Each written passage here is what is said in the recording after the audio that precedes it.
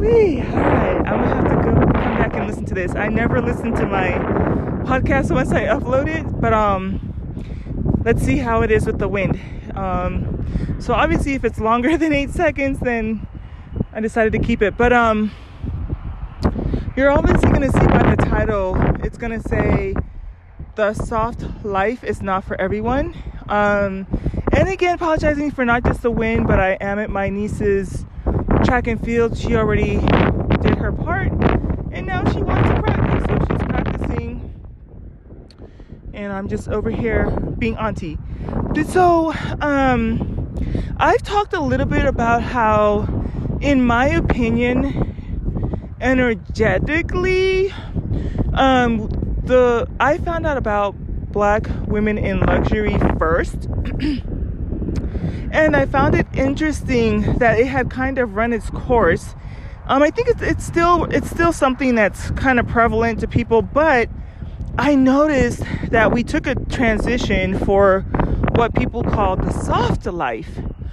And I remember thinking about it, and the conclusion that I came to was it's almost as if it's telling us to take a step back, right? I think a lot of people associate women in luxury with consumerism, flexing. And to be quite honest, I don't have a problem with that, right? The more I make, the less of a pocket watcher I become.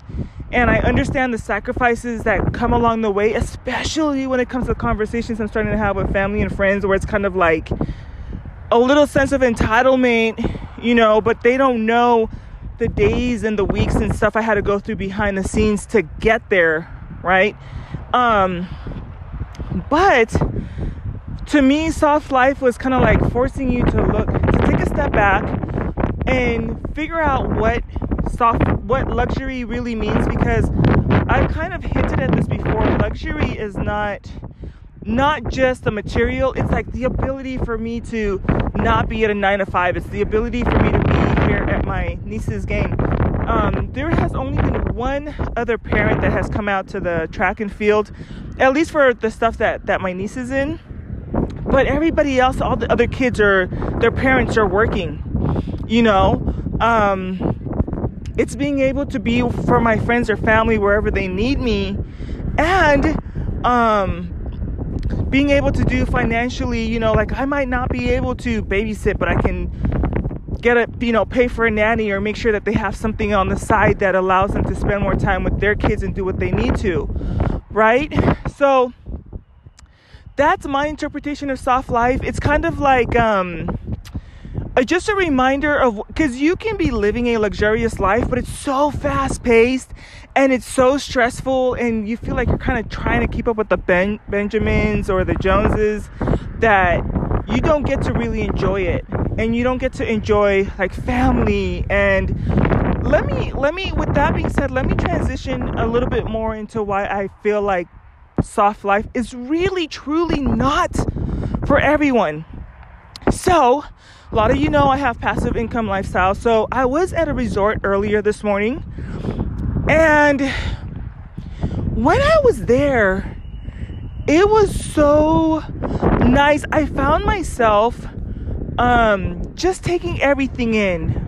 I was able to see the clouds, the sun, the birds, the palm trees, right? And a wave that came over me was like, oh my gosh, my ancestors would have loved to just have, and I'm still kind of almost getting teary-eyed a little bit with this, like they would have loved to just stop from whatever forced labor they were in and just take in the ambient and to just be at peace and to be at solace, right? And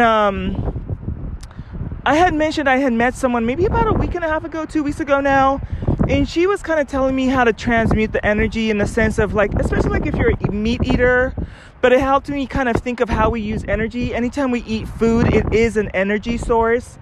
And so it's like,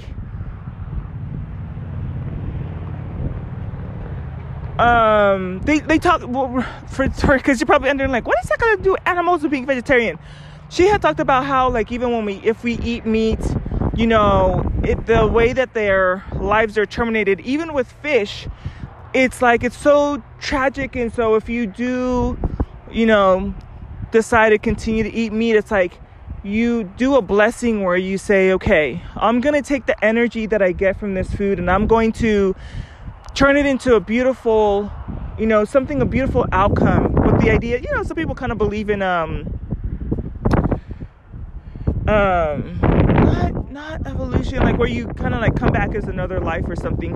Some people do, and it's funny. I was listening to somebody the other day, and they're like, babies do not come here through storks. I agree. I just like to look at it through the lens of, like, what if I were to choose, you know, to come here a certain way. But so with that being said, there I was, and I was just like being in a spirit of gratitude that I was able to just be at peace. I didn't have to report to anybody, you know, and just no timeline, enjoying the ambiance in a resort, in a space where in the past my ancestors would have had to be the labor behind the scenes to making sure that the food is done and the place is clean and the landscaping and, you know, washing these people's dirty behinds and stuff, like. And so it was at that moment that I kind of realized, I'm like, you know what? Not everyone has that kind of like lineage or DNA. I really honestly do believe that each one of us have different callings. I think that we still have collectives, but I feel like sometimes even with the Black women in luxury, not everyone was made for that one. But that's not something I've kind of mulled over.